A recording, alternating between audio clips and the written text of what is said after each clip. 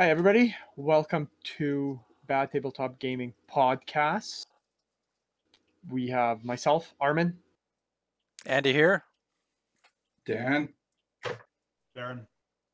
Darren. Thank you, Darren, for joining us again this week. Mm-hmm. This week, we're going to go through some salamanders.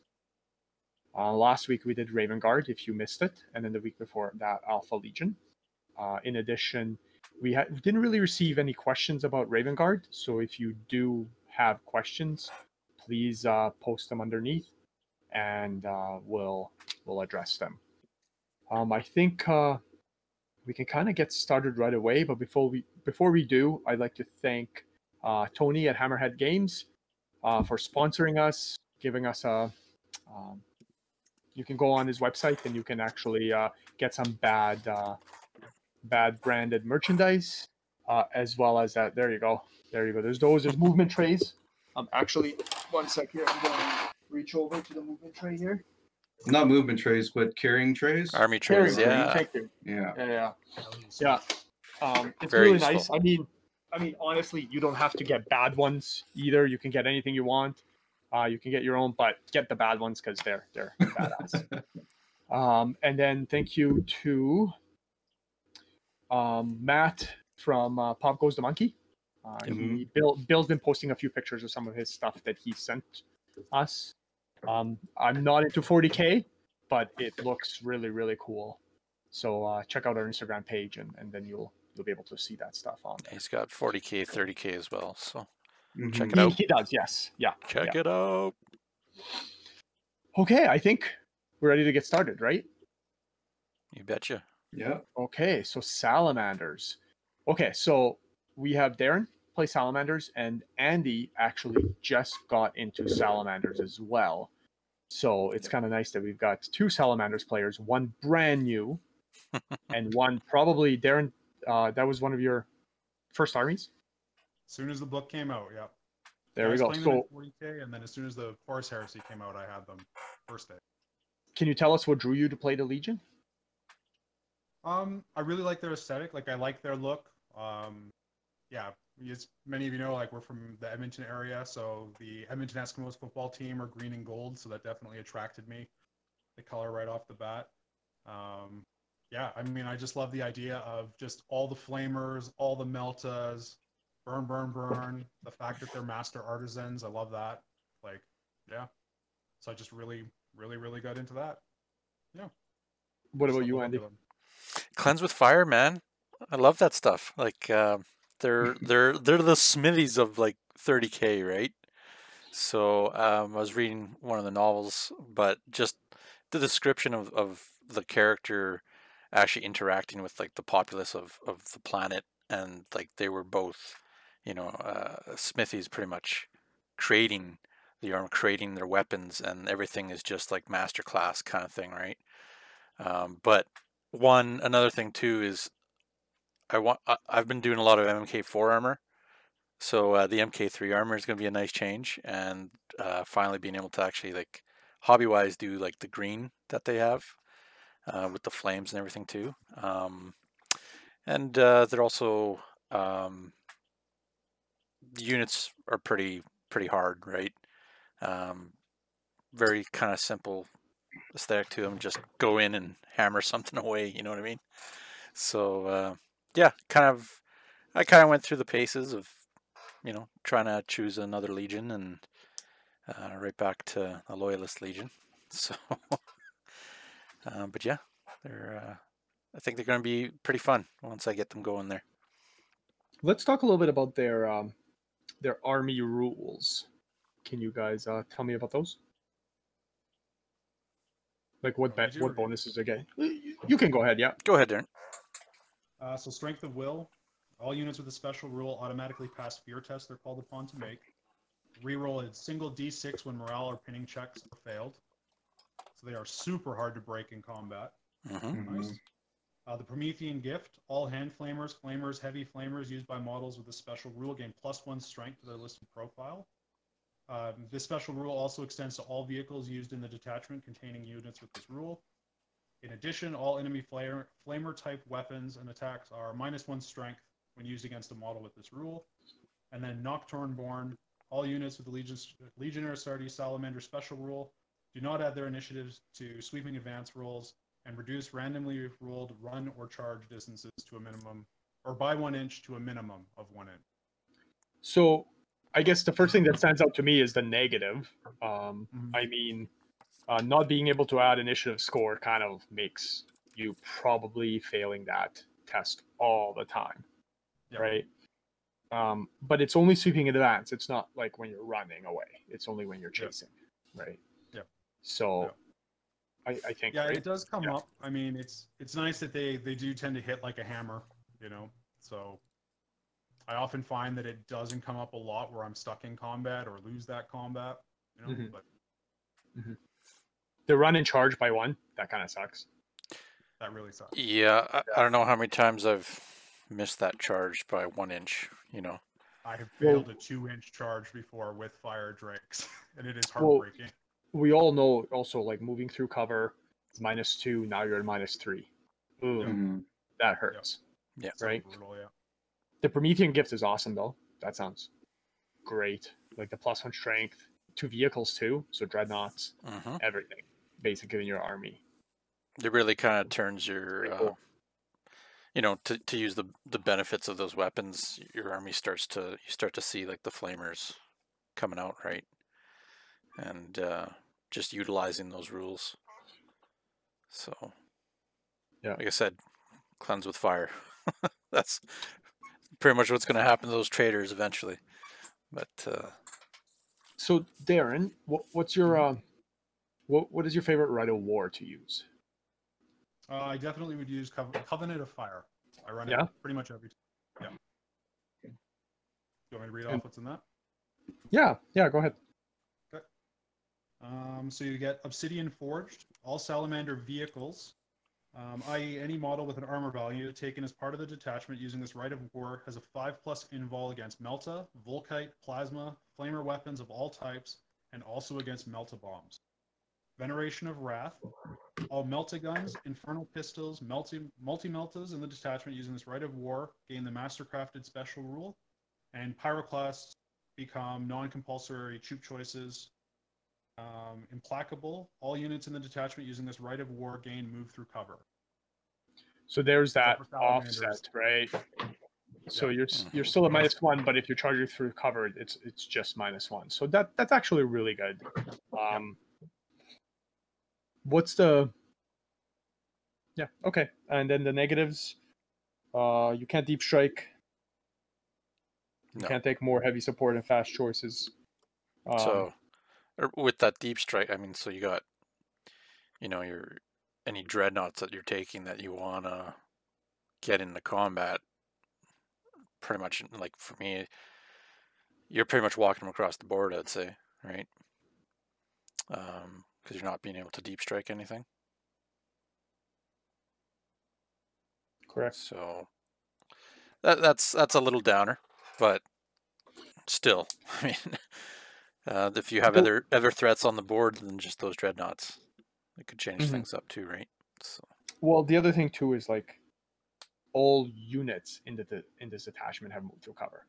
So we're talking like dreadnoughts, vehicles. Yeah.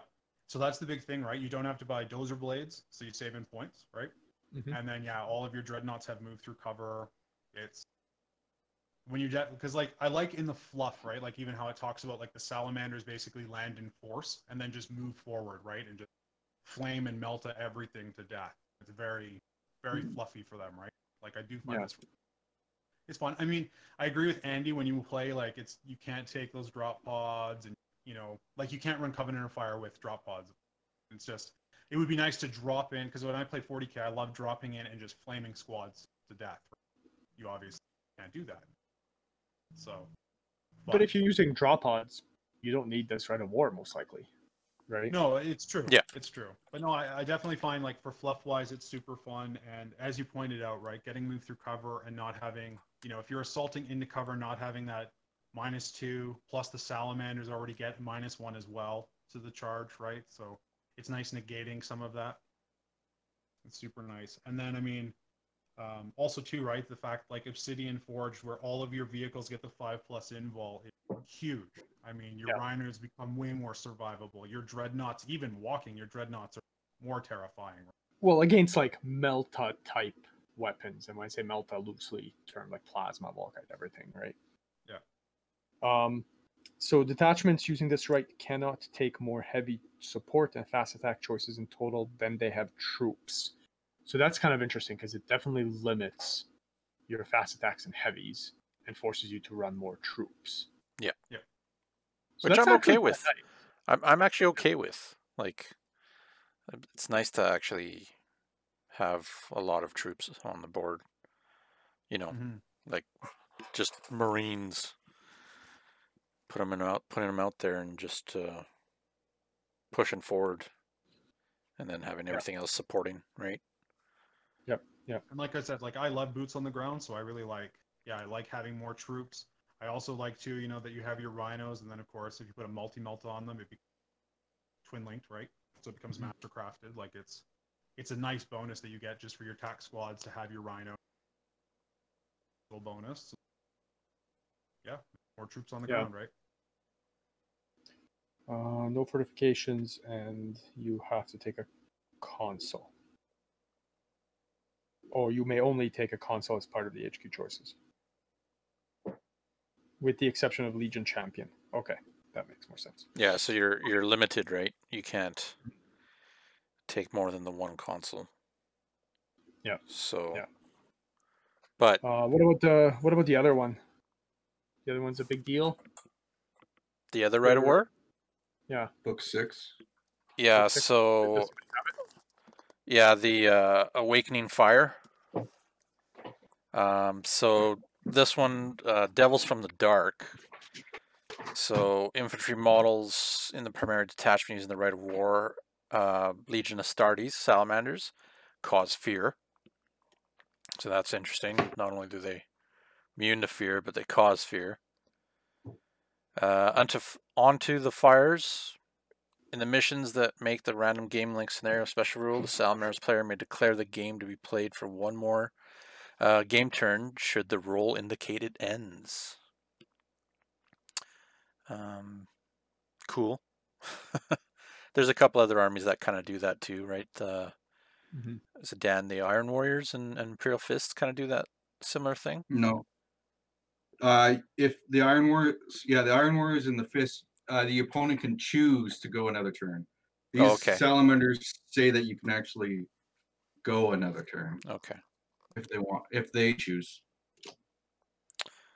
So yeah, I guess that can kind of push the game to maybe in your favor, right? Yeah. Fury of the Salamander. So librarians in the party detachment using the Rite of War have access to the Fury of the Salamander psychic power, see below. This counts as a pyromancy power and may be chosen instead of flame breath and alternative primaris power, so long as the librarian meets the requirement for the psychic's focus special rule. So this Fury of the Salamander, it's Warp Charge 3. It's it's a beam, and what it is 18-inch range, strength 5, AP 1, assault 1, elemental horror. So elemental horror, what it is that units that suffer casualties from this power must take a morale check regardless of how many casualties are actually caused. The test is made with penalty to the target's leadership value equal to the number of wounds the unit lost. So it's assault 1. Yeah. So wouldn't it be -1? No, if they beam, right? It's a beam weapon. Oh yeah, it is. Yeah, sorry. Yeah, you could hit multiple. Okay, yeah. Models, right? So it's an interesting one. I mean, the AP 1 is nice for using librarians. I haven't really used librarians in my other army, but might try it out, see what it's like, do some testing, right? I know Darren doesn't play that one. He doesn't care for his librarians. Anti-psyker. I don't like them. Don't run them. Just. I find that in our group, at least here in Edmonton and surrounding area, we don't see a lot of psychers. Like unless somebody's playing Thousand Suns, you just don't see it, right? So I wonder if that's just, Horus Heresy tailoring the game to the psychers not being like crazy good and crazy useful, or you know what, librarians aren't usually compulsory HQs, right? Right. Mm-hmm. So you have to pay extra points just to have him, and I think that's maybe why. Like if you were able to take him as compulsory HQs, I feel like we would see more of them. Well, there really weren't much around until Thousand Suns, right? Like here in the community. Well, I mean, like Word Bearers had it, and yeah. Sorry, that's what you mean. Yes, you're right. I mean, I know Dan ran Word Bearer list at one point, and he had a bunch of strikers, but that was more like a test than anything, I think. Yeah. So okay. And then so just before, there's limitations to that Rite of War. So you have to take a Legion Chaplain.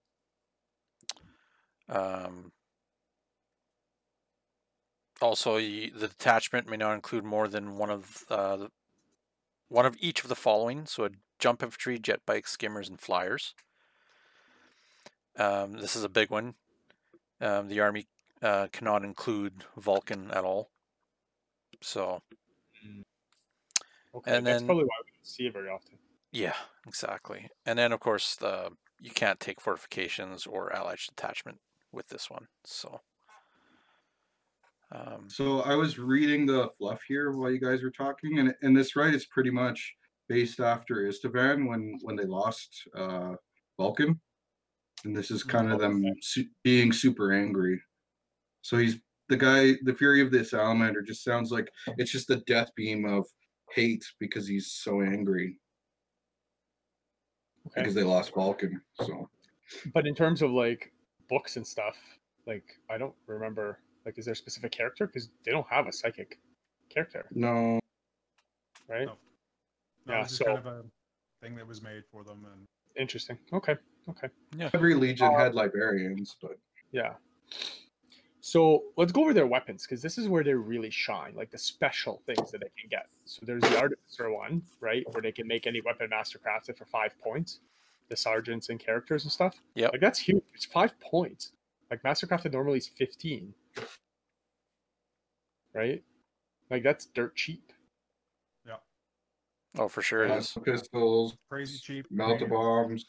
Well, that's just it. That's what I find is that like just mastercrafting a Melta-bomb on a tactical marine sergeant is so deadly, right?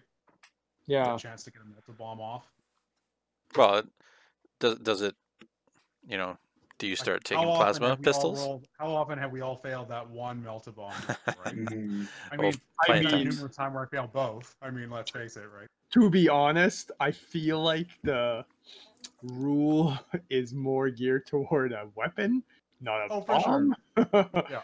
But I can see definitely you doing that. But I was thinking like power fist or plasma pistol or something like that, right? Not a one use bomb, right? But yes, competitively that does make sense. Melta bombs would be a smart thing to do in sergeant's cases. Kind of like the plasma pistol. Yeah, plasma pistol's not bad. Right? Plasma pistols are good, yeah. Well, and also too, right? Your sergeants can actually switch out your plasma for infernal pistols as well, right? So then you can mastercraft your infernal pistol instead. A little short range, but but still not a bad thing. Strength 8, AP 1 makes a difference, right? Yeah. Definitely a fan of plasma. I think a little bit more, but yeah. So the Storm Shield. Who wants to talk about that? It's not a Storm Shield. It's a Dragon Scale or whatever it's called. It says Dragon Scale Storm Shield. Yes, so it's a Storm Shield. It's not a 3+. It's a +1. It's a prototype. It's a +1. Yes. So in some cases, sorry guys, I can't do this. My phone is going crazy. So, we'll just say it's a 5+ invul save, or increases the invul save by 1 to a maximum of 3+. The model cannot claim an additional attack for a second weapon in close combat if they have the war gear. The option costs 10 points per model for an independent character in Terminator armor. And any model, or not in Terminator armor, it's 10 points. And any model in Terminator armor may exchange it for their combi bolter for 5 points. So good, so huge. Yeah, for sure. Right? I mean, like you could, and especially early in the heresy when nobody else really had storm shields. I mean, that was crazy, and it still is, of course. Right, in game, There's not a lot of people, like in game still turns. have them.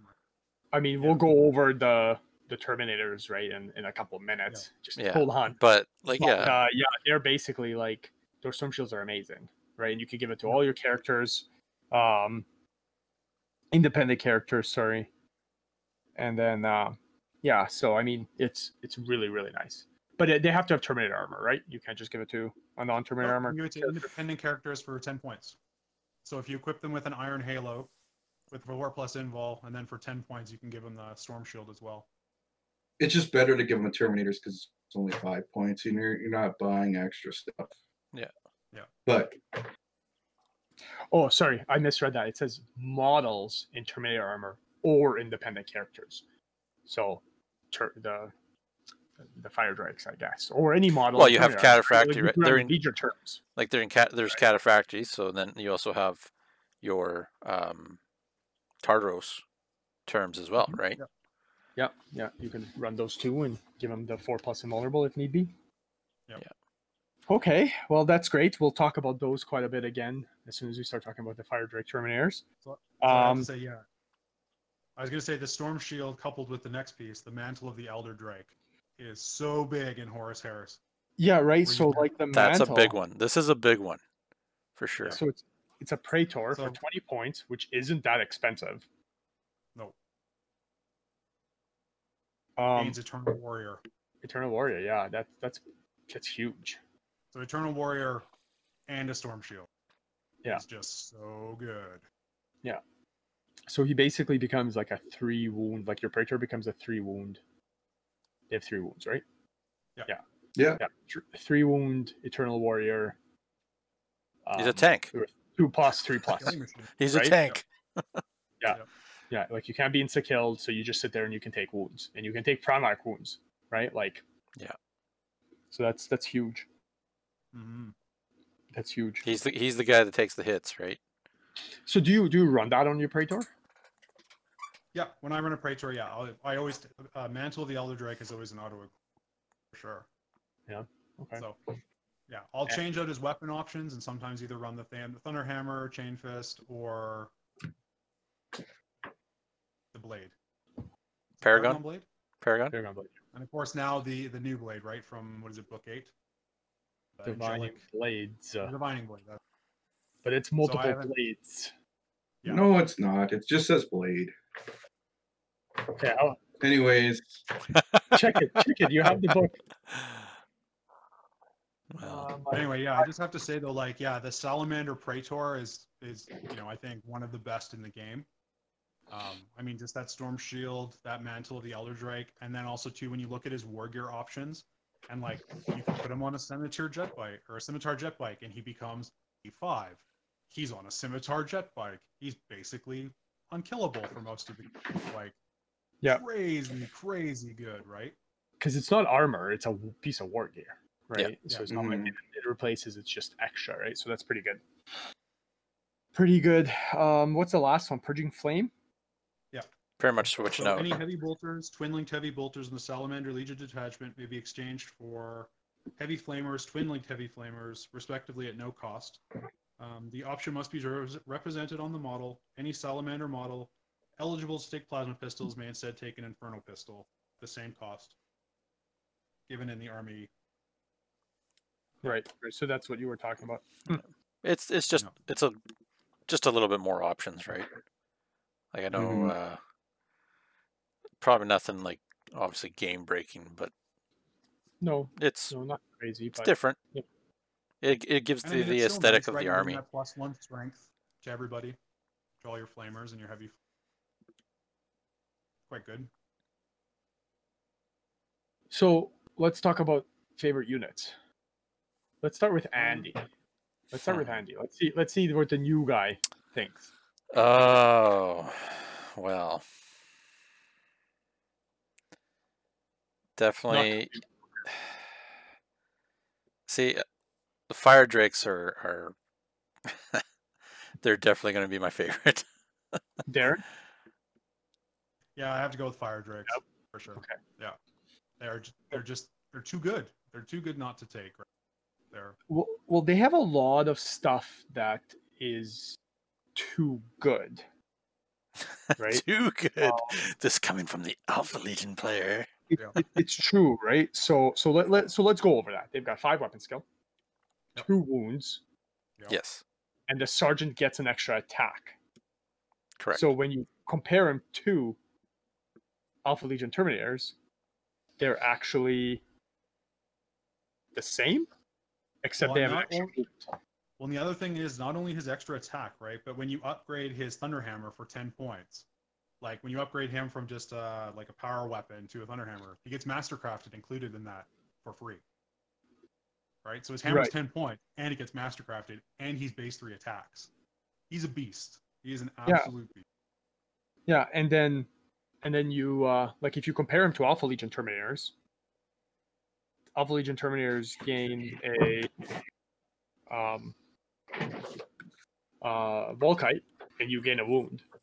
And their extra Terminators are same points. The base cost is more for Fire Drakes. They're 275, where the Alpha Legion ones are 225. So I mean, yeah, you pay that little bit of tax, but they definitely are like 40 points extra. Like it's almost, why wouldn't you get 5 more Terminators for 200 points to make it a 10-man squad, right? Yeah. Now we're talking.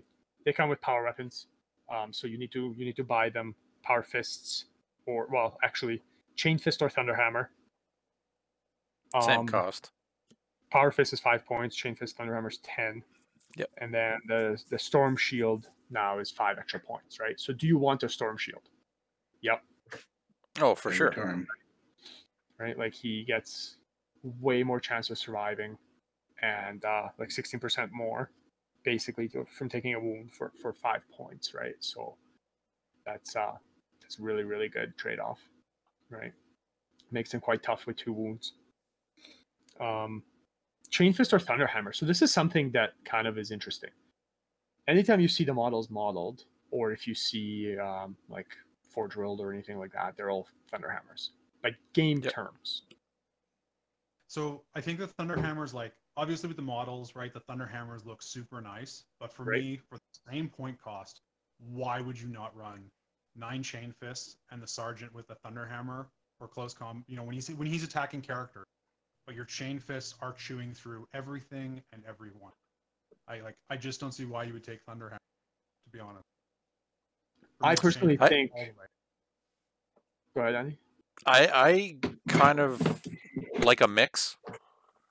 I think I would take a few Thunderhammers just for that concussion, right? Like, you know, if you're in a situation where you're fighting against the Primarchs and a Primarch doesn't have a bodyguard, pretty much, you're probably going to chew through them with that many. Well, if you take a big 10-man squad, right? But you know, if it's on equal terms and you're attacking the Primarch, just as an example, just that concussion, bringing them down to initiative 1 if you get a wound through kind of thing, right? I think would be helping you out a lot. See, and I'm with you on that, but I think when you start factoring in, like, so your sergeant, you'll probably run your sergeant with Thunderhammer, who will be in challenges. The character Namus Ratan also has concussion on his Thunderhammer, so you have him usually attached because he's a chaplain. So we'll get to him in a minute. And then if you're running Vulcan as well with them, like he also has a concussive Thunderhammer as well. So for me, like that's why I find like if I'm running a big Death Star of them, and I mean that's how I like to run them too. Like I just again I like those chain fists for multi-charging, and just if they have Leviathans, don't worry about it. They have super heavies on the board and you hit them, they're gone. Like you can kill anything in the game. That's I feel like they should have maybe not even included that as an option, like the chain fist personally. Like just fluff wise, you look at it all the time, they never ever ever have anything other than Thunderhammers. Like any book I've ever read, don't think Chain Fist has ever even popped up, right? And so, like, I feel like, yeah, like it just doesn't quite make sense. I mean, game terms, I agree with Darren. I think maybe a couple more. Like if I was running a 10-man squad, maybe I'd run a couple Thunderhammers, but majority of Chain Fist, right? If you're paying the points, or even some Power Fists if you want to save a couple points here and there, right? But just overall, I think that maybe the option should have just been Thunderhammer. Like they even came with one, right? Because even if you want to keep them with like power weapons, great. But like there's no model. The arms with the dragon stuff is all. I actually don't know now what they look like. I can't think of it. Well, this is something I kind of got into. So in the I believe it's in the 40K books, like the Fire Drakes in there, like it actually talks about how like they're all Thunderhammer, Storm Shield. But the big thing I like with them is that they're so efficient at switching between their Thunderhammer and like a Storm Bolter.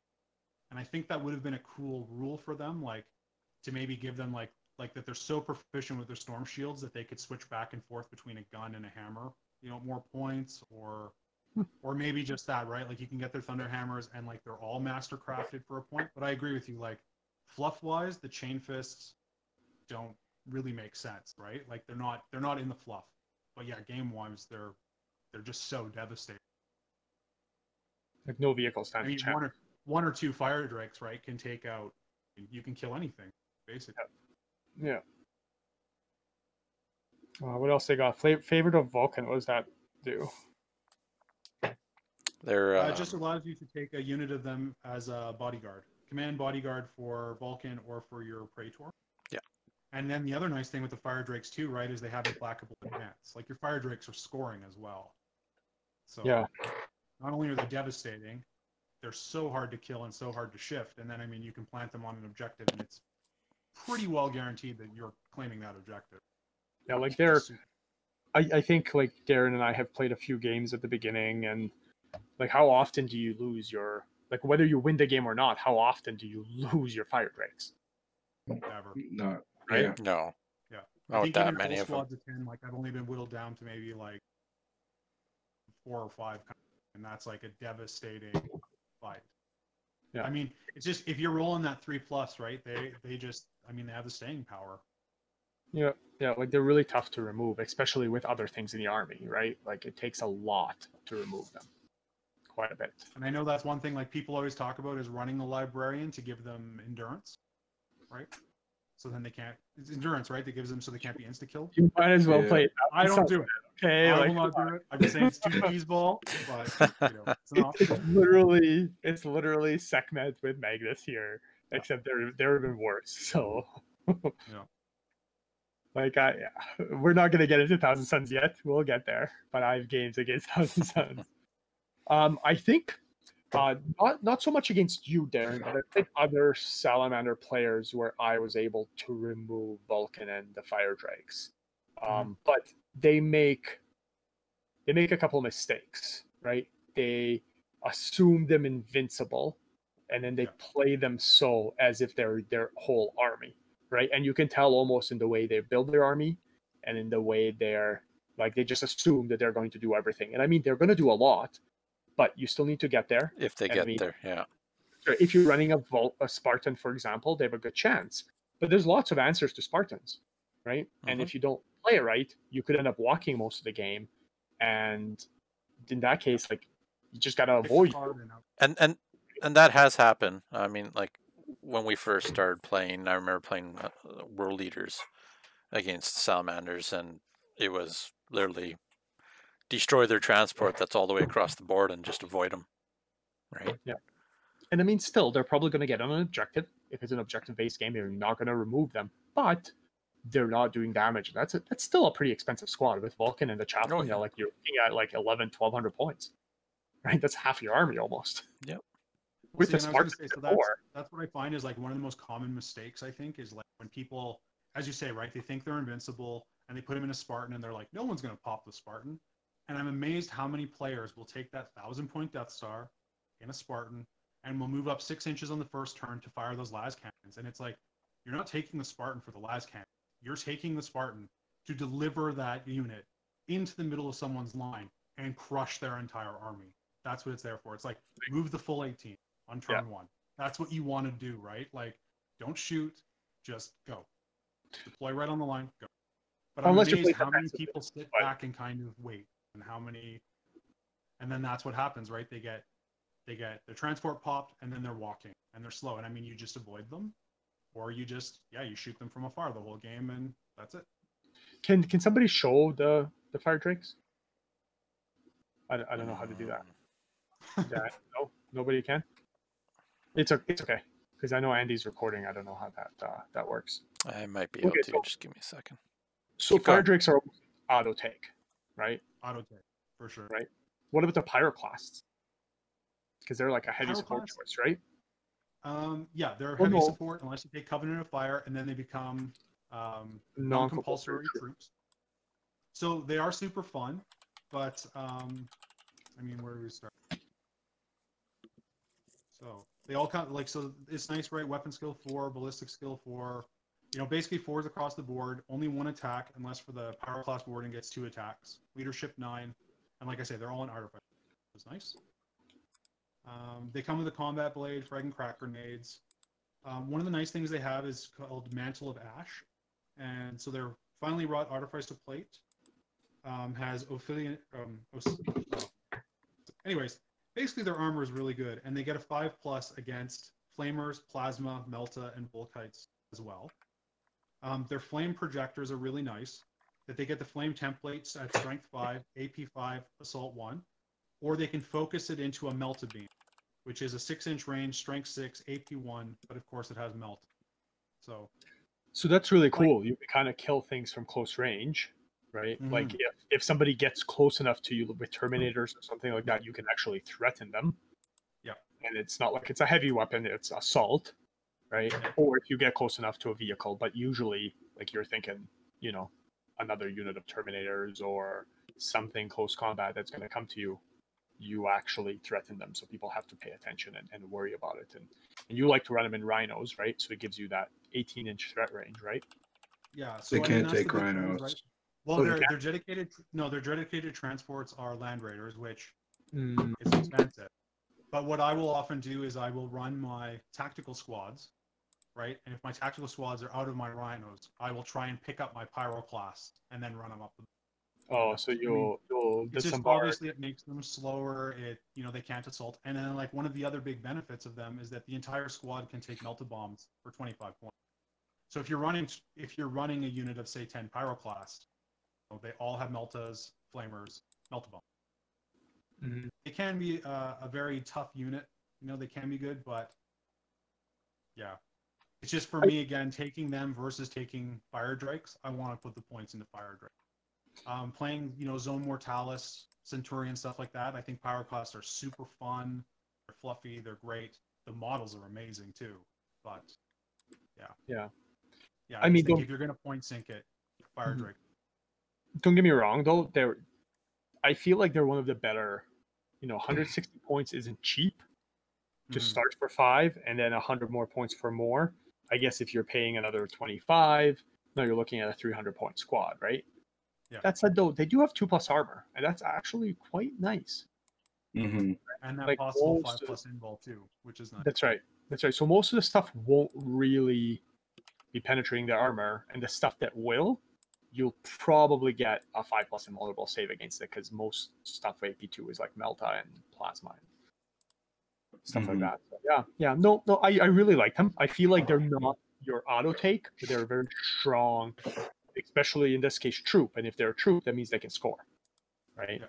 So they'd probably be really good as a defensive unit too, right? Sit on your objective, wait. If something gets too close, you have an answer for it. Unfortunately, you have no long range weapons. But if you sit back, you can kind of, defend something, right? They're not your. Well, that's what I'm saying. That's how I like them, right? I like them to defend the objectives or defend artillery, and then if I can, like I said, depending how the game's going, that's where I try to, bring up a rhino to put them in if I need to move them up the board. If I don't, then I leave them camped on that objective or defending that unit, right? That artillery unit, something in the back. You were talking about That special chaplain. Nomus Dracos. Raton. Oh no. Yeah, that guy. Yeah. So yeah, you want to talk about him first? Yeah, let's do it. Okay. So He's yeah, awesome. Nomus Raton is 215 points. He's weapon skill 6. Basically, the rest of his stats are 4 except 3 wounds. Initiative 5, 3 attacks. He comes with Artificer armor, so he's in 2+. He has an Iron Halo, Frag and Crack Grenades, Dark Star Falling, which is his Thunder Hammer. We'll get into that in a second. He comes with a Combi Flamer, Bolt Pistol, and Mantle of the Elder Drake. His special rules are that he's an independent character, Zealot. He gets the Salamander special rules, Master of the Legion, and Keeper of the Keys. So Keeper of the Keys allows him to unlock a single Dreadnought Talon as a non-compulsory HQ for your force. Dark Star Falling, I think, is really where he excels and is good. So he gets a plus. So he's strength 4. He gets a +2 strength, so becomes strength 6 Thunder Hammer. That's AP2. Armor Bane, concussive, but it strikes at initiative, which is That's amazing. crazy. So he's got Praetor stats. Yeah. Right, but he's also chaplain with a +2 AP2 maul. Like, that's crazy good. Like lots of Primarchs don't have a +2 AP2 weapon. Yeah. Right. So I've had this debate on the Fire Drake on the Salamander site, and of course with several players who think he's not good. Like, running a fully equipped Praetor, yes, is more damaging, but for 215 points, this guy is. And especially too, when you put him into a unit of Fire Drakes, you give them Zealot. I mean, game over. Like, it's amazing. Anything they hit. That's right. That's right. Anything you do hit dies. They also have Combi Flamers. Or he also has a Combi Flamer too. Bolt Pistol. I mean, yeah. Yeah, so this Combi Flamer gets +1 strength, right? Because he's a Salamander. Salamander character without a Flamer. Come on. Like, you just wouldn't be a Salamander. But that's what I'm saying. Like, that's why I think he's so good, because, like, if you say run him with a unit of Fire Drake, and, say for instance, like, yeah, he's not going to insta-kill the character that he's fighting. But with also having 3 wounds and having the Mantle of the Elder Drake, you can just stick him into that combat to soak wounds from that special character who has, that Thunder Hammer or that Chain Fist. And then your Fire Drakes are ripping the unit apart. And if it goes to turn 2 combat, it's over. And also too, right? He's strength 6, AP2, weapon skill 6. He gets the rerolls. Like, he's going to put some wounds on that character too. At initiative 5, right? He's going to take out sergeants with power fists or power swords. He can even kill characters. I mean, he's a monster. And then too, also he has Armor Bane. Whether you're attacking a tank or you need to break him off for the unit to go, in the last turn of the game to kill something, like, he can do it, right? He's a jack of all trades, right? He's really good. He's like one of the, I don't know if there's any other named special characters that actually have the option for another upgrade, like the Mantle of the Elder Drake. Like, is that, because it's 20 points, right? But is that already included? Is that already included in his price point, or do you pay for that? In his war gear. Probably. Sorry, he comes with it. Yeah. Okay. Yeah. Like, and then too, like we said, right? He's also a Master of the Legion, so you don't have to take a Praetor. You also, and then that's the thing, is he also gets, so his Warlord trait is he gets Inspiring Presence instead of rolling on the trait. All friendly units within 12 inches of him use his leadership value rather than their own, and he's leadership, so not too shabby. I mean, not the best Warlord trait, but again, not bad. But a lot of times you're running him as your HQ, and then you'd have Vulcan most likely, let's say, or yeah. Well, I was gonna say, if you look at the right says you can only take 1 console, right, other than a champion. Well, you could take him and another console, and essentially he's your chaplain and your Praetor at the same time. Plus, you can add another console on top if you wanted for that one right. So, yeah, I don't know. That's true. It just seems all good for me. I mean, sure, his attack is only strength 6, but you just got to look at him as a Praetor and a chaplain. Just made a baby and made him, right? So yeah, exactly. So that was one thing actually. Before we go any further, that was I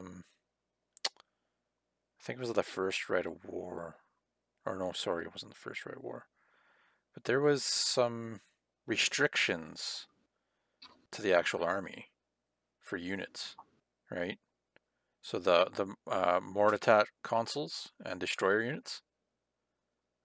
Oh yeah. Oh, yeah. So the salamanders can't use those units, or the dirty Phosphex weapons, right?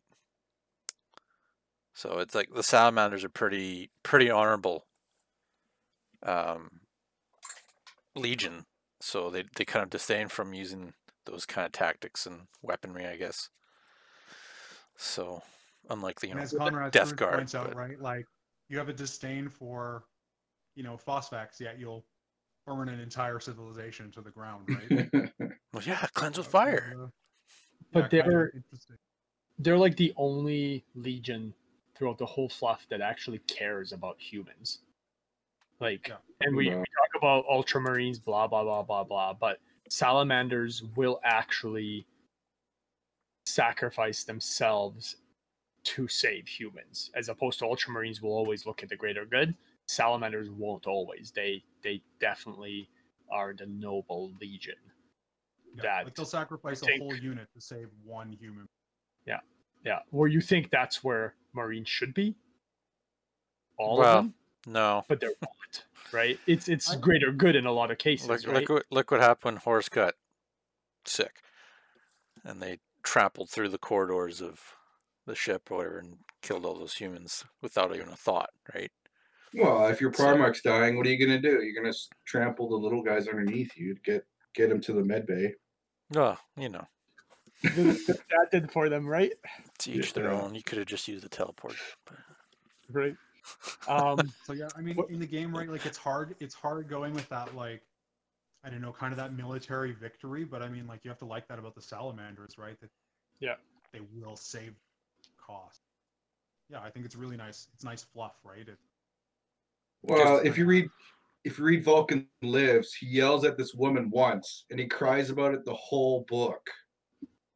Yep. I don't remember. He's emotional, man. Well, that lady that got killed by the Eldar at the beginning. Right. Yeah, he yelled at her because Conrad was getting in his head, and he yelled at her, and then he kept crying about her throughout the book, thinking about how she died. Let's talk about Vulcan. I mean, there's also Casey and Draco. I mean, do you guys want to talk about him? It's a special. He's a dreadnought with 2 hand flamers. 14 I mean, he's pretty cool. We've played him before. Yeah, he's good. He's tough. I mean, especially front armor 14, he's really good. I mean, the biggest problem with him, of course, is that if you're running Covenant of Fire, you have to walk him. It is nice that units within models within 3 inches of him get 5+ feel no pain, which can be cool, So especially, right, if you're camping an objective or you're camping with artillery, it's really nice to give your artillery 5+ feel no pain, just because. Mm-hmm. Yeah, he'd be cool in zone too. So yeah, he's. Oh, he'd be super effective in zone with that, right? How close quarters it is. Yeah, well, and then also too, right? So wrought by Vulcan, like he's immune to Melta, Armor Bane, Sunder, and Lance. Anything that reduces or degrades his armor doesn't work, and you can only run dice when you're rolling anything extra for armor penetration. You only get 1 dice. And he's got 14 front armor. That's right. Yeah. Like really tough. I mean, don't get me wrong. You get him through the side, right? Like so in larger games, he's like an old Lehman Russ. Yep. Yep. In larger games, he's a lot easier. In zone, he's a lot tougher, right? Yeah. In larger games, you just got to know what to do. Like, don't shoot him in the front. Get him in the side, back. Strip him down with strength 6. Like, you don't need to, pen him or anything like that, right? Vulcan. Let's talk about Vulcan. I want to talk about Vulcan. I hate Vulcan. Why do you hate Vulcan? I hate his fluff. Why? Because really? Because he just doesn't die? Vulcan lives, so spoilers. Vulcan lives. Honestly, the best spoilers, okay? Like minute spoilers, go forward if you haven't read the book, but it doesn't really matter. But the whole book, they talk about how Vulcan lives. Everybody believes he lives. He lives, like Kurz kills him 1,000 times, he lives, and finally he falls, he teleports, he falls onto the planet which you think is Earth, but it's not, or Terra, but it's not. And finally he burns up in the atmosphere, and the end of the book says, and finally Vulcan dies. And you're like, awesome. And then the next book, he's alive again. Well, I he did hated die it. for a couple minutes. Like, come on I now. hated it. But that He's- said, he's, built like that, I guess. Let's He's not go- basically Deadpool, right? Like you cut him in half and he'll just. They don't say he grows his legs back, but that's how I think of him. He just grows his leg back and we cut him in half. But I imagine it more like when Kurz kills him, and then he turns around, magically he turns back, like out of the corners of his eye, he sees something, and he looks at him, and he's whole again, and he's like, oh, why? But when you're looking at him, nothing happens. But as soon as you like turn your head, all of a sudden he's okay again. That's kind of how I imagine it. because they don't ever explain it in the book how it actually happens. They just say he's like, oh, I did everything. I cut your head off. I ripped your arms off. I did this and that. You died every time, but every time I come back, you're alive. So I don't know. It could be just. I almost feel like he has like a, I don't know, like a point, and then regardless if you blow it up, whatever you do, it's just kind of like he just starts like regrowing. Whereas like Armin said, right, he just like appears back. It's called the reset button. Yeah, He's just like, yeah, I've had enough. Boop, reset. Hey guys, I'm back. So Yeah. I just want to ask, Andy, you're not having trouble with video, are you? with video? Yeah. No. Okay. It's just me. Okay, we'll You're keep gonna get sucked into the warp. going. We can still see you. Okay, perfect. I can't see Sorry, anybody, but I just want to make sure that it's still going. Yep. So his stats, he's a pretty bad ass guy. Like 7 strength, 7 toughness. That's huge, Darren, eh? Yeah. 7 strength, 7 toughness, 6 wounds, initiative 5, 4 attacks, leadership 10. I mean, he's got your like average Primarch weapon skill of 7, right? Yeah. But 7 strength, 7 toughness, and then his only downside is the 4 wounds. Like 4 wounds isn't a lot. No, he's got 6 wounds. 4 attacks. Sorry, 4 attacks, yes. Thank you. And he doesn't really have like 2 close combat weapons, right? He only has the 1. He has the Furnace Heart, the shooting Assault 1 line of effect beam weapon, I guess. Because it's kind of like a beam, but it's not a beam. Yeah, it's basically a beam before they had a beam rule, I'm assuming. Shrink 6, AP 2. But yeah, so he has the Dawnbringer, which he made for Horse. Tell us about it. So it is strength 10, AP 1, 2-handed weapon, concussive, armor bane, instant death, and also has an ability called Earth Shatter. And that's where instead of making his normal attacks, he basically just hits the ground. And you can put a 3-inch blast marker anywhere in base-to-base contact with Vulcan. And every model underneath it suffers an automatic strength 8 AP 3 wound with the strike down effect. So when you're like fighting lots of Marines, that's what you do. Yeah. But other than that, you're most likely hitting people. But let's just talk about that. Like, it's not a plus strength. It's just flat strength 10 AP1, which is insane. And then not only that, it's also armor bane. It's not unwieldy, and it's instant death. Like, that's insane. Like, that's probably it is the best Primarch weapon out there.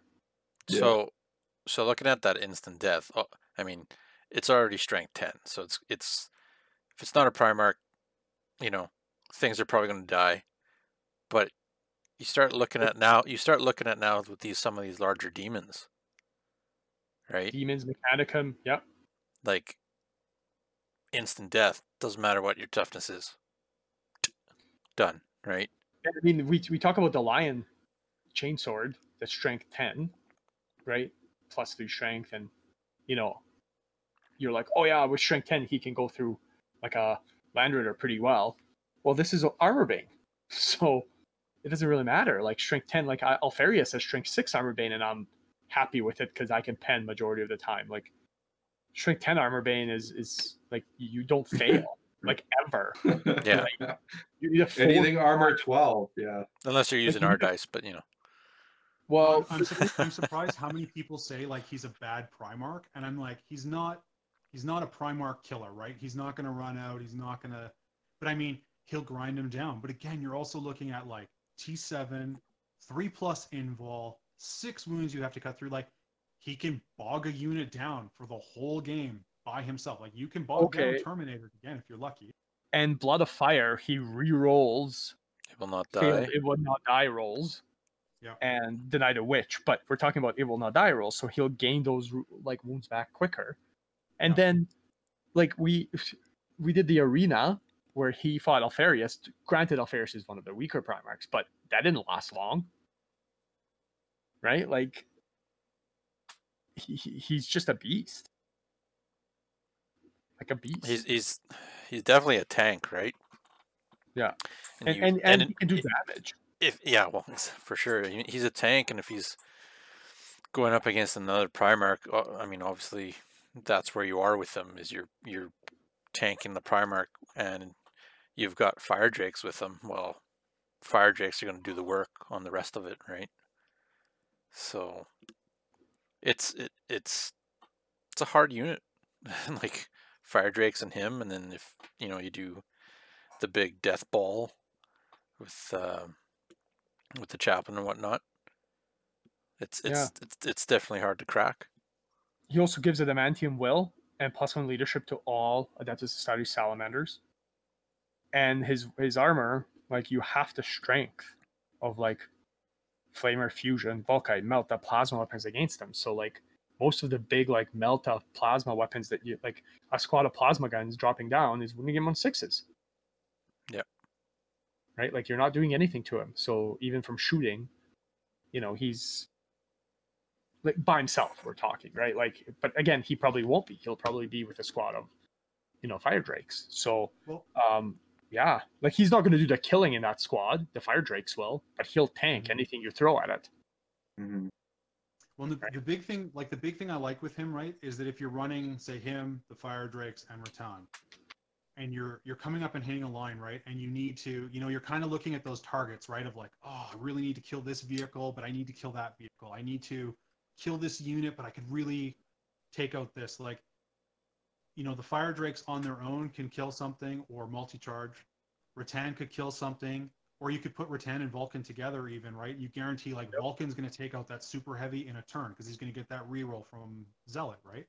Like, or Vulcan, like he can just go on his own because he's durable enough that he can tie up a unit or he can take something out. Like, again, that's what I find, right? Is like, yeah, he's not the best Primarch killer, but like, vehicles, smaller squads, I mean, all that. And again, like the Earthshatter, I mean, you can run him into a 20-man tack squad, for example, and just have him smash the ground, right? And just drop that template.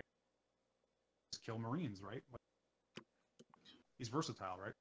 Yep, I do. I mean, don't get me wrong. 1-on-1 against other Primarchs, there's lots of Primarchs out there that statistically do beat him, right? But you're right. Versatility-wise, play him smart with Fire Drakes, right? He'll do quite well. And like I said, I mean, for me, like I said, it's not, I don't use him mostly as like a killing tool. I use him to bog down, Primarchs and their squads, right? Is what I find it's really good. I mean, if you take Horus, if you can take Horus and his squad out for a game, or you can take out, I mean, any Primarch in a squad, right? And he can just tie him up a couple of turns, then it's huge. He's the anchor, right? You want the Fire Drakes to do all the work, or whatever unit you're taking with him. Yeah. Did anyone ever notice he had a heavy flamer? Yeah, I did. I was just looking at that. Like I said, a Salamander character without a flamer doesn't sound better. But it's a handy little tool, right? Well, it's like in his actual little profile, and not like on the side here with all the other weapons and stuff. But I was like, heavy flamer. I've never seen. I think just because everyone uses the beam weapon more, but just because it's AP2, but Yeah. So let's talk about like a regular like army, let's say, right? Like we kind of went over, what the units are talking about, things like that. But let's Well, like we got the Pyroclast squad that I don't think we touched on. yeah. What would you run in an army? Like are we talking about Spartan, him with some fire drakes? Yeah, so for me, like I usually I just like boots on the ground, and honestly, I like running tactical squads just because semi-useless but fun to play. Like, I know they don't have special weapons and stuff, but I mean, I like using them for objectives. Like I said, I like using them to get their rhinos with mastercrafted multis, and just hunt terminators or hunt vehicles. I find especially when you're running games and you're just like, I'm going to run tac squads, like people leave them alone, right? And it allows you to really get them into position, or those meltas are just doing work the whole game, right? So anyways, yeah, I'll usually run them. I like running the Death Star of the Spartan, fully equipped up, and Vulcan, Rattan, 10 fire drakes if I can take them. I personally run the Master with the Mastercrafted Thunderhammer and 9 Chain Fists because I'm dirty like that. And yeah, and then usually I'll just kind of fill out the list depending on the points, kind of seeing what we have. Yeah, and I mean, like, I do really like that I find that their Legion rules give them a lot of versatility. Like, if you want to run that Praetor, like I said, putting him on a Scimitar jet bike, and then also, too, right? I mean, do you run him with a Heavy Flamer on there? Do you get a Melta on there? If you're just running Scimitar jet bikes as a squad, they come with the Meltas, which are then automatically mastercrafted. Then you put your Praetor in that squad as well, and they're fast moving around the board, right? Like they're a super deadly unit, or like the heavy support. Yeah, I find a lot of people like underestimate like the mastercrafted multi-meltas, how much damage they can do throughout a game, how much work. And also too, right? When you're talking like, javelins and speeders and stuff too, like you also get that 5-up invul against most weapons. Makes them very handy if you want to play. Mm-hmm. Yeah, Sky Slayers though, with mastercrafted multi-meltas. Mm-hmm. Yeah, I think really nice. When we were first playing, I don't think they didn't exist then, but now that they do, and that you can run them in this army, that just seems greasy. Yeah. I don't know if I would say greasy, but it's definitely nice because a lot of times, like, you don't see multi-meltas. People either upgrade Volkites or plasma cannons. You actually don't see plasma cannons a lot either. But what's good about the multi-meltas and the Sky Slayers is that they just come with it. You don't have to upgrade them like you would Volkites or plasmas. Yeah. So you just pay the flat cost of what is it, like 220 for a 5-man squad or something? So, or 225, I can't remember, but if you can get them to outflank somehow or whatever, I think you could do a lot. I think deep strike them too. Yeah, they don't come with outflank, but you can't deep strike. Using yeah, you can't deep strike them with if you're running Covenant of Fire. If you're running something else, then yeah. But honestly, still, right? Like, drive them up. They move 12. You have 24-inch range. And my thing is again too, right? If you're running that Praetor and he has the mantle on, right? Like, stick him out front and have him just tank wounds when they're shooting at your unit, right? Like, that's right. Again, like there's a beat stick, yeah, like it's 2+. Could you give him a? And you can you give him a storm shield? Yep. Yeah, if you're in the armor, yep. Well, have you modeled one of those guys? I have a couple done up, and yeah, I had a model I bought from a friend that was really broken, so I'm hoping to get a new one. But of course, yeah, those jet bikes are expensive, right? But they're so good. So. But I was thinking, really like one guy with a storm shield riding the bike. That would be pretty neat to do. Yeah, I used like a mock build one a couple times in games, and he was devastating because again, he's so fast, so strong, and he's almost unkillable. Not to say he's invincible, but he's pretty close. But again, toughness 5, 2+ armor, 4+, 3+ invulnerable, Eternal Warrior. Like, that's tough to go through, right?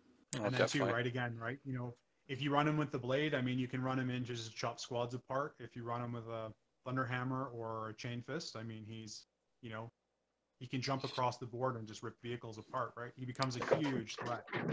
It just seems all their characters are like just all tanky, right? Yeah, they're beasts. So They're beasts, yeah. Which I mean is kind of cool. I can totally see, like, fluff wise, if you read the books, the characters are definitely tough, right? Like, they're very like stoic, a little mopey every now and then, but like definitely, like, you know, take it as it comes. And yeah, very tough characters, right? So Well, and that's the thing. Going back to their Legion rules, right? Like, it's nice that they're immune to fear, and it's also nice like that rolling d6 on morale and pinning. it's Like, huge. it's Yeah. amazing how much it comes up, right? That, you know, you get shot, you know, you lose combat, whatever, and like they still just they stay in there. I mean, that, you know, that one model stays alive, and I mean, you can hold up a whole unit, right, for a turn. It's big. It's a big deal. Yeah. I mean, I've played them a couple of times, and definitely, even the games that I've won have been pretty tough. But that said, Darren, I don't think I've seen, like, last couple of Las Vegas Opens. Like, I don't think there was a single Salamander player. Like, was there? Did I just miss them? I played a guy 2 years ago. He had 2 years ago. Salamanders. Okay, but like, even in our league, like even in Edmonton here, like, I think there's not many Salamander players, if any, anymore. So I mean, Darren, you don't really play very much lately, so we don't get to see you. But yeah, so Darren was our main guy for Salamanders, and then a couple of the guys. But everything, you know, over the years, people have kind of changed and gone to different legions. And that's also one of the reasons too that I've actually decided to play them as well, is because we don't have them in the area really. We do have a new player in the area that he's starting into 30K, and he's decided to start up with Salamanders as well. I mean, don't get me wrong, so Salamanders it's are cool. the most exciting legion, right? They're not, if you want to play them to their strengths, not to be rude or anything, but they are a little one-sided, right? Like, there's a few ways to play them. But that said, I've also seen a lot of players run the same armies, and they play them very differently, and they have very varying success rates, right? So Yeah. I mean, you still have to play them smart.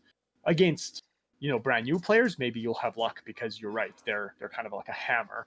But against a lot of players out there nowadays, like, it's not as simple as just throwing your Death Star at them and hoping something happens, right? Like, you actually have to do well, right? So it's kind of nice. It's kind of nice that way. But they do tend to be a little not as exciting as some other legions, for example, right? Like Raven Guard, for example, which is interesting that you play both there, and because they're so polar opposites, right? Yeah.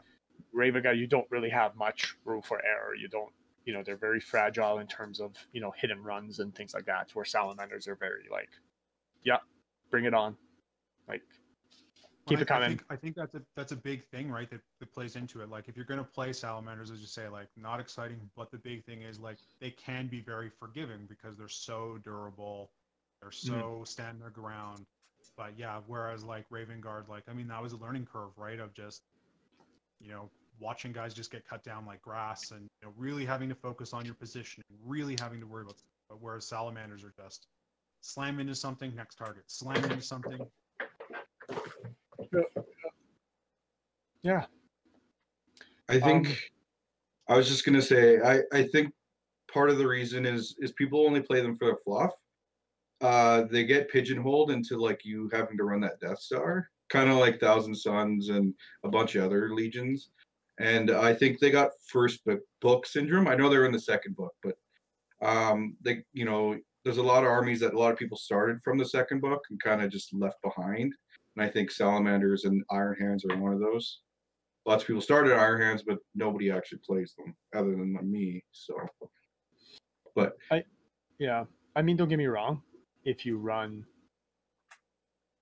some, if you run Vulcan and a smaller amount of fire drakes, smaller squad, I mean, you can still do quite well, and you don't have to build the same army, right? You can still expand. They were still a legion. They had majority of things. There were very few. There wasn't many things that they didn't actually use to fight. If you actually read the books, like, it's not like they were picky. It's not like they hated jet bikes, or it's not like they hated land speeders, right? No, they kind of used everything, right? So I mean, build an army that's fun to play, and definitely play them. And you have that core that if you do run fire drakes with Vulcan, like, they're pretty tough, right? So yeah. And also too, right? Just, I mean, again, like, their bonuses to Meltas, like, just running Melta squads are super fun, and seeing what vehicles or what stuff you can get Melta on, and seeing what you can get flamers on, and just dropping flame templates everywhere is just fun. Boring for your opponent, but super fun to see buckets of dice. Just flame templates sweeping everywhere, right? Hey, if you're bringing flame templates and you're that close and you're flaming the crap out of me, I'm not complaining, because really, how could that get less fun or more fun? I mean, like, really, you just come in and you flame, right? So yeah. Well, and that's what I mean. Like, that's what that's one of the things, like, I like about Heresy, and that's why I say, like, even, like, I like running tac squads, because as nice as it is where you're just going to auto kill your opponent and win the game, like, it's fun to make your opponent just roll a ton of saves, like, Fury of the Legion, right? And be like, okay, make me 25 saves all of a sudden, right? And you're going to fail some. Same thing with those flame templates, right? You're going to drop those flame templates and force those saves. We lose Armin? Yep, but I think he's just coming trying to claw back in. Yeah, his video feed was going there for a little bit. I was gonna say, in the books they talk about, because they all kind of have fire dragon skin on their armor. They kind of talk like Space Wolves when they talk about it. Your back armor. Yeah. They hunt the drakes. They hunt the drakes on their planet, right? Yeah. Nocturne. Yeah. And then they all have like dragon scales, and they all talk about it like the Space Wolves do. Oh, this guy was like this, or I killed him this way, or they'll look at him and be like, oh, you have that colored one, I have this colored one, kind of thing. And then the drakes are all different sizes too, right? Like, there's super huge ones.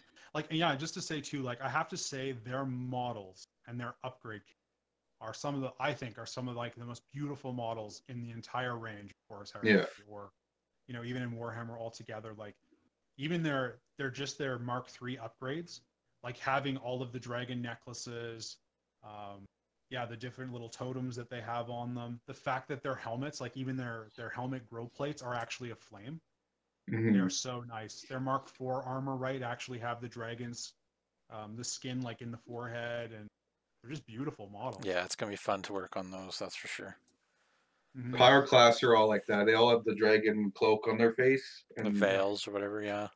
And they have imprinted or embossed light flames on their legs and stuff. And and they have the heavy like Mark III plate, and just all the segments. Even their heads, right, have like the segmented head plates, the crests on them and stuff. But, they're super nice. Okay, so we're gonna do something different today. So if you don't want more spoilers, leave now. Thanks for joining us. We've got Armin, Dan, Darren, and Andy. But if you stay for the next few minutes, we're going to talk about books and fluff and spoilers. So basically, if you haven't read them, you can feel free to drop off. We're not going to talk about anything crazy. But for the next few minutes, we'll kind of cover some book stuff, because, I kind of like their stories. Okay. Okay, so the Emperor and Vulcan hunt at the same time, right? The man that Vulcan talks about, that's just there, and he grabs Vulcan thinks that he got the biggest drake or whatever, and he's carrying it, and then he looks across, and all of a sudden there's this man who looked relatively small, right, compared to him, and he's just carrying this massive drake hide, right, like huge.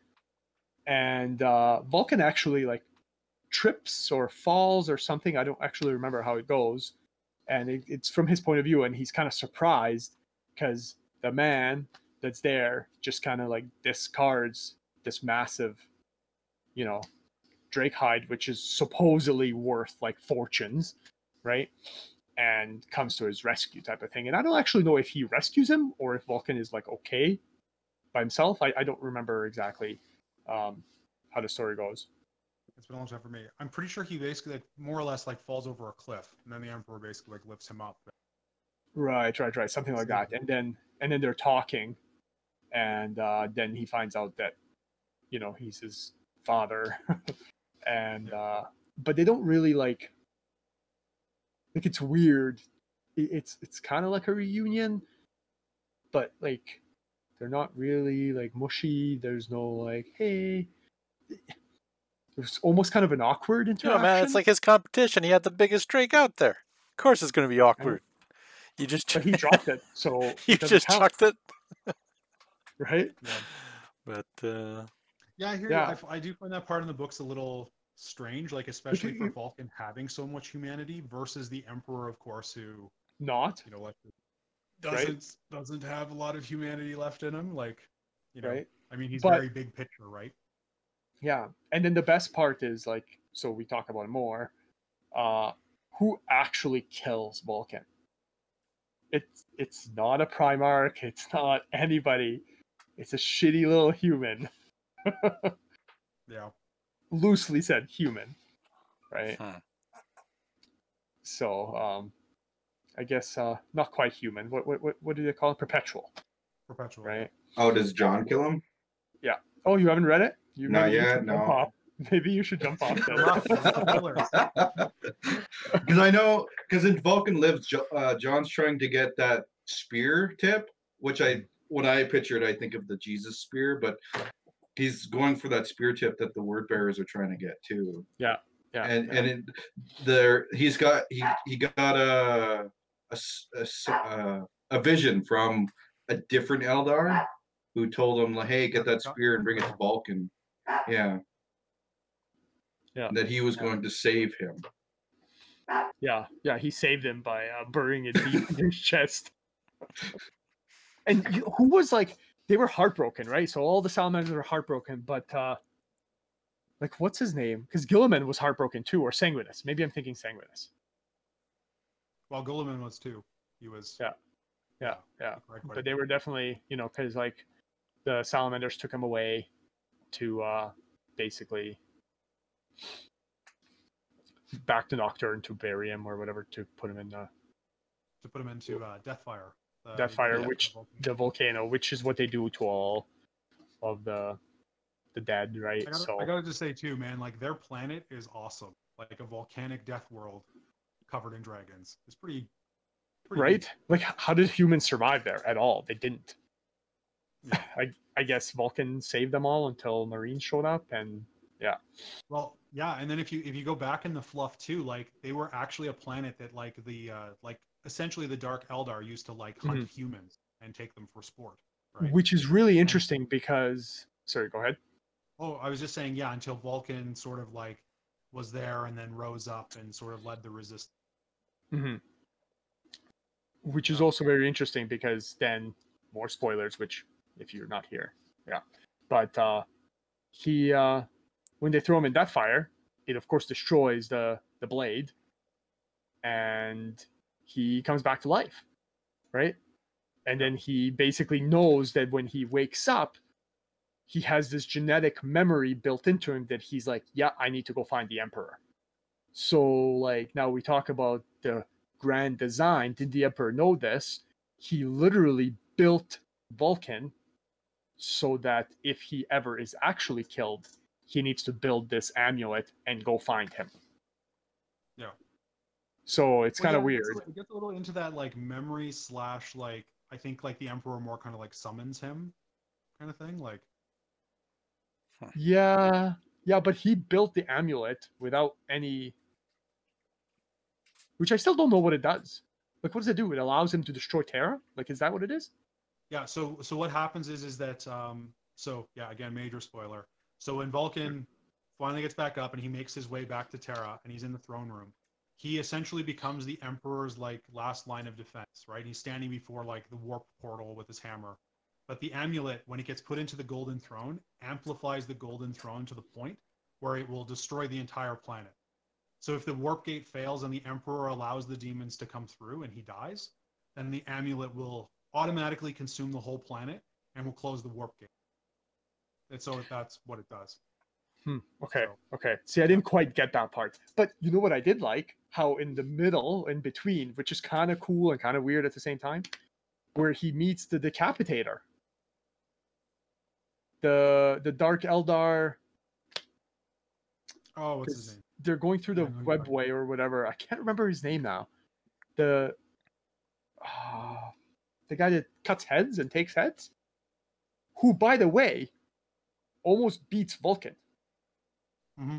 It's actually so it's like this Dark Eldar, which is probably still like thousands of years old, right? But he, like, Vulcan can't fight him, and yeah, because he's way too fast for him. Like, he just like, Yep. and just through sheer Primarchness, he's barely able to basically keep out of reach. Which, I mean, who cares? So he gets cut. Like, I find that reading those books sometimes is anticlimactic because I'm like, I know he can't die, even though you know he doesn't, but still, right? And then he uses a little trickery and you know, fights him off or whatever. But I mean, it was, I guess like it was kind of do you neat. kind of like that they get into that a little bit, like in some of the books, like even like the book of Mortarion versus like the Khan. I do like that Mortarion is like so tough and so strong, and he's obviously slower than the Khan. That the Khan's like landing blows on him, but Mortarion's more just like, yeah, I can take this sword in the hip, no problem. I can get stabbed in the shoulder, no problem. And that's how he fights. And like that's what I like to think of Vulcan is that like he's so huge, he's so strong, but yeah, I mean he's slow, right? And the Eldar guys just, lands Dancing 500 around him. blows, and then Vulcan just grabs him once, game over. That's all it takes, right? He just needs that one hit and you're toast. Yeah. There's that fight scene on Vulcan Lives where he's fighting Korax. Korax. When he's like in his dream and he's fighting his brother. But he's like, I can't beat Korax's speed. So he literally just runs at him and he literally like, I just gotta grab him once and then he's Oh dead. yeah, that's right? when he's in the pit, right? Yeah. Because they tricked him into a dream where he's fighting Korax. And Conrad's trying to break him because he knows if he kills Korax, he's going to mentally break, right? Because he's such a softie. Well, he kind of did, right? Like he did break. Kind of, yeah. But Right? but Korax was beating his ass so hard because he couldn't catch him or catch up. He was so much faster than him. But yeah, he literally just ran at him and took whatever punishment he did just to even grab him. That's basically the way he works. No, it's definitely it's nice fluff. I like that there's actually like, and they even talk about the difference in the armies, and these guys they actually care about humans, right? Yeah, that's what they do. So that's kind of nice. I do really like how much they get in depth too of like how much they look after their war gear, how much time they actually spend, like even that it's standard warplate, but like like Artelis Numion, right, the first captain of the Pyre Guard, like of the Fire Drakes, like when Vulcan dies, right, and he gets the body, he's taking them back, and he actually gets rescued by now I can't remember his name. He's one of my favorites. Thiel, like the Ultramarine sergeant, right, who leads the Red Mark. Yeah. And so they end up giving him Mark IV plate, but it talks about how he goes in and like, he actually re-engraves the armor, recolors it. Like, I just like that extra touch, right? That the salamanders like whereas say, I guess the Iron Hands, right, are like their armor is awesome, and Ferris is an amazing weapon maker, but it's very like functional, right? Like it's beautiful, but it's like, this is plate, it's protective, it's good. Whereas the salamanders are like real artisans, right? And really spend the time like crafting their gear and, like that's, it's just like, I find it's just it's a nice extra layer, right? Fluff. Yeah. I really like that. Yeah. All right, I think. Should we end it there, kind of thing? Yeah, I think that's it. I think that's long. So yeah, if you guys have any questions, please feel free to leave them. Even if you have Raven Guard or Alpha Legion questions, please just ask. You know, we can talk to Darren or, you know, whatever we need to do. I mean, yeah. I just want to say I'd like to hear some of the the list builds that other people have, what they've had success with, and what they haven't. Right? Like, I definitely like running the Death Star, but like I said, it's it's always fun seeing what somebody else comes up with, and you're like, how did I miss that? Right? That you read Yeah. moments of.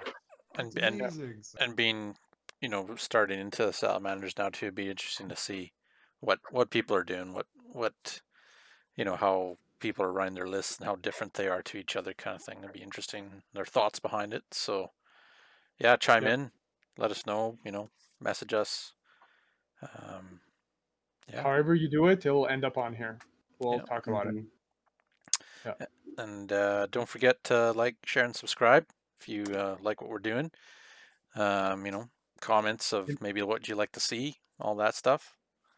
We'll be doing more of this. So, and even if you don't like it, like, share, and subscribe. Tell us what you don't like. So. Yeah, share it to somebody as a torture. Oh, honestly, though, I feel like if they wouldn't have been listening so far. So yeah, I guess if you went through the whole hour in a bit here. Yeah, you can find us Facebook, Instagram, whatever, right? So we're all there. All right. Cheers. Okay, see you later, guys. Thanks for joining us. Yep. Thanks, guys.